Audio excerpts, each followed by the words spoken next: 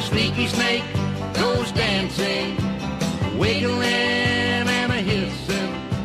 Sneaky Snake goes dancing, giggling and a-kissing.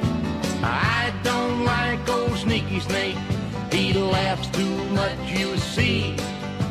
When he goes wiggling through the grass, it tickles his underneath. Welcome to Blink and You'll Miss It, the Blink 182 podcast, where every episode is done before you know it.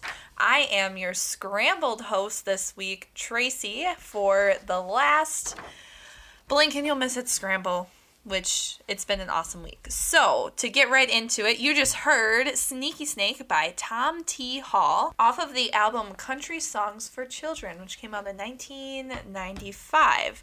So, I didn't hear the song until actually last Thanksgiving, which I was definitely not a child for, but we were at Thanksgiving at my parents' house, and my brother was playing all these old country songs that we know, and we were being really goofy and singing along to them and whatever. And then my mom comes out, and she says, "I want Sneaky Snake," and we're like, "Mom, what are you talking about? We've never heard a song called Sneaky Snake." So we find this song and we listen to it and we are just dying laughing at the kitchen table. And I've just been, whenever I need a little pick-me-up, I listen to this song because I find it really funny. But anyway, so into the song, what you heard is the chorus. So I will start back at the beginning. So it starts out telling the children to take warning.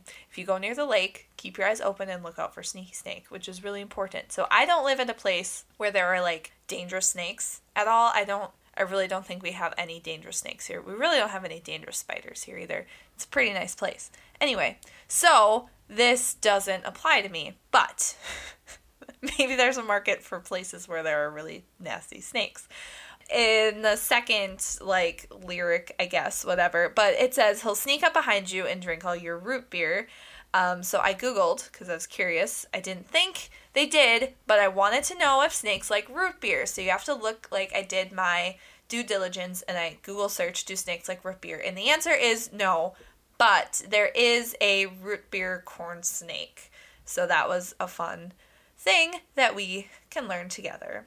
So then Sneaky Snake goes dancing, wiggling and a-hissing, blah, blah, blah, blah, blah. Doesn't like old Sneaky Snake. He laughs too much. That's one of the reasons Tom T. Hall does not like Sneaky Snake, is because he laughs too much.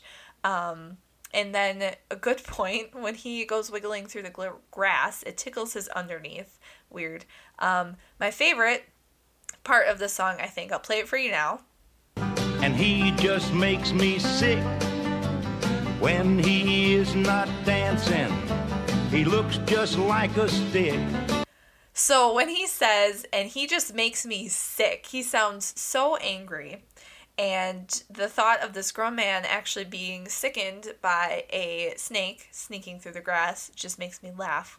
And then it says, "when he is not dancing, he looks just like a stick," which is a very good observation. That is what snakes look like, I guess, if they are lying completely still.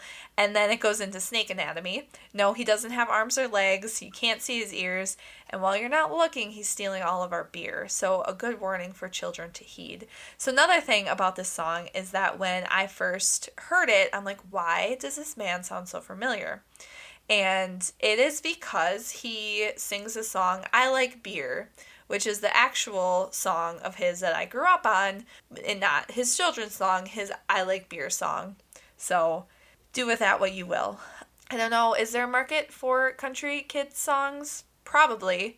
I mean, this exists, so if I had kids, yeah, I would probably play this for them.